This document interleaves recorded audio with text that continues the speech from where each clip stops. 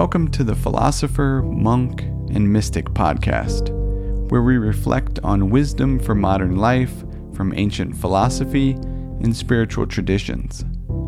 Each episode is based on timeless principles and practices designed to help you live your highest good. To learn more, visit perennialleader.com. We turn to the philosopher Seneca for wisdom in this reflection. The poet Mary Oliver wrote, "Tell me, what is it you plan to do with this one wild and precious life?" Around 2,000 years before Oliver, Seneca wrote in his treatise On the Shortness of Life similar questions on living a meaningful life. Seneca put it this way: "It's not that we have a short time to live, but we waste much of it. Life is long enough, and it's been given to us in generous measure for accomplishing the greatest things if the whole of it is well invested. But when life is squandered through soft and careless living, and when it's spent on no worthwhile pursuit, death finally presses, and we realize that the life of which we didn't notice passing has passed away." Similarly, the poet Carl Sandburg said, "Time is the coin of your life. It is the only coin you have, and only you can determine how it will be spent. Be careless lest you let other people spend it for you."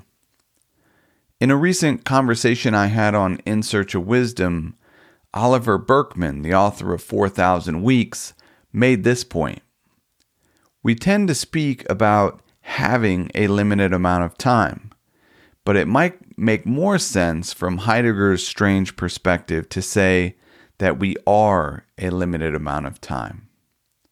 Our limited time isn't just one among various things we have to cope with.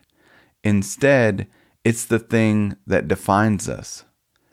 Burkeman explained, we're already thrown into time before asking a single question about what should we do with our time.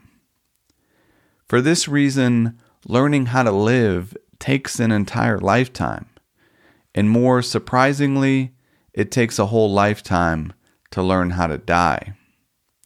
Yet, according to Seneca, the most significant waste of life rests in postponement. It robs us of each day in turn and takes away the present with promises of the future. Seneca wrote, "The greatest impediment to living is expectancy, which relies on tomorrow and wastes today. You map out what's in fortune's hand, but let slip what's in your own hand. What are you aiming at? What's your goal? All that's to come lies in uncertainty. Live right now."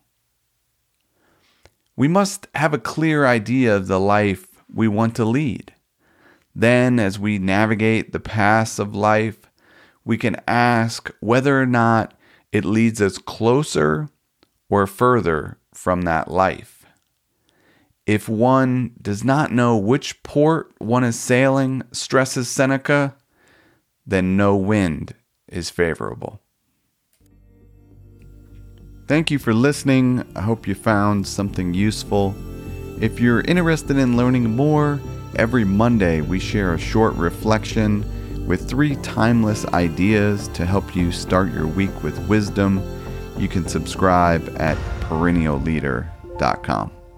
Until next time, be wise and be well.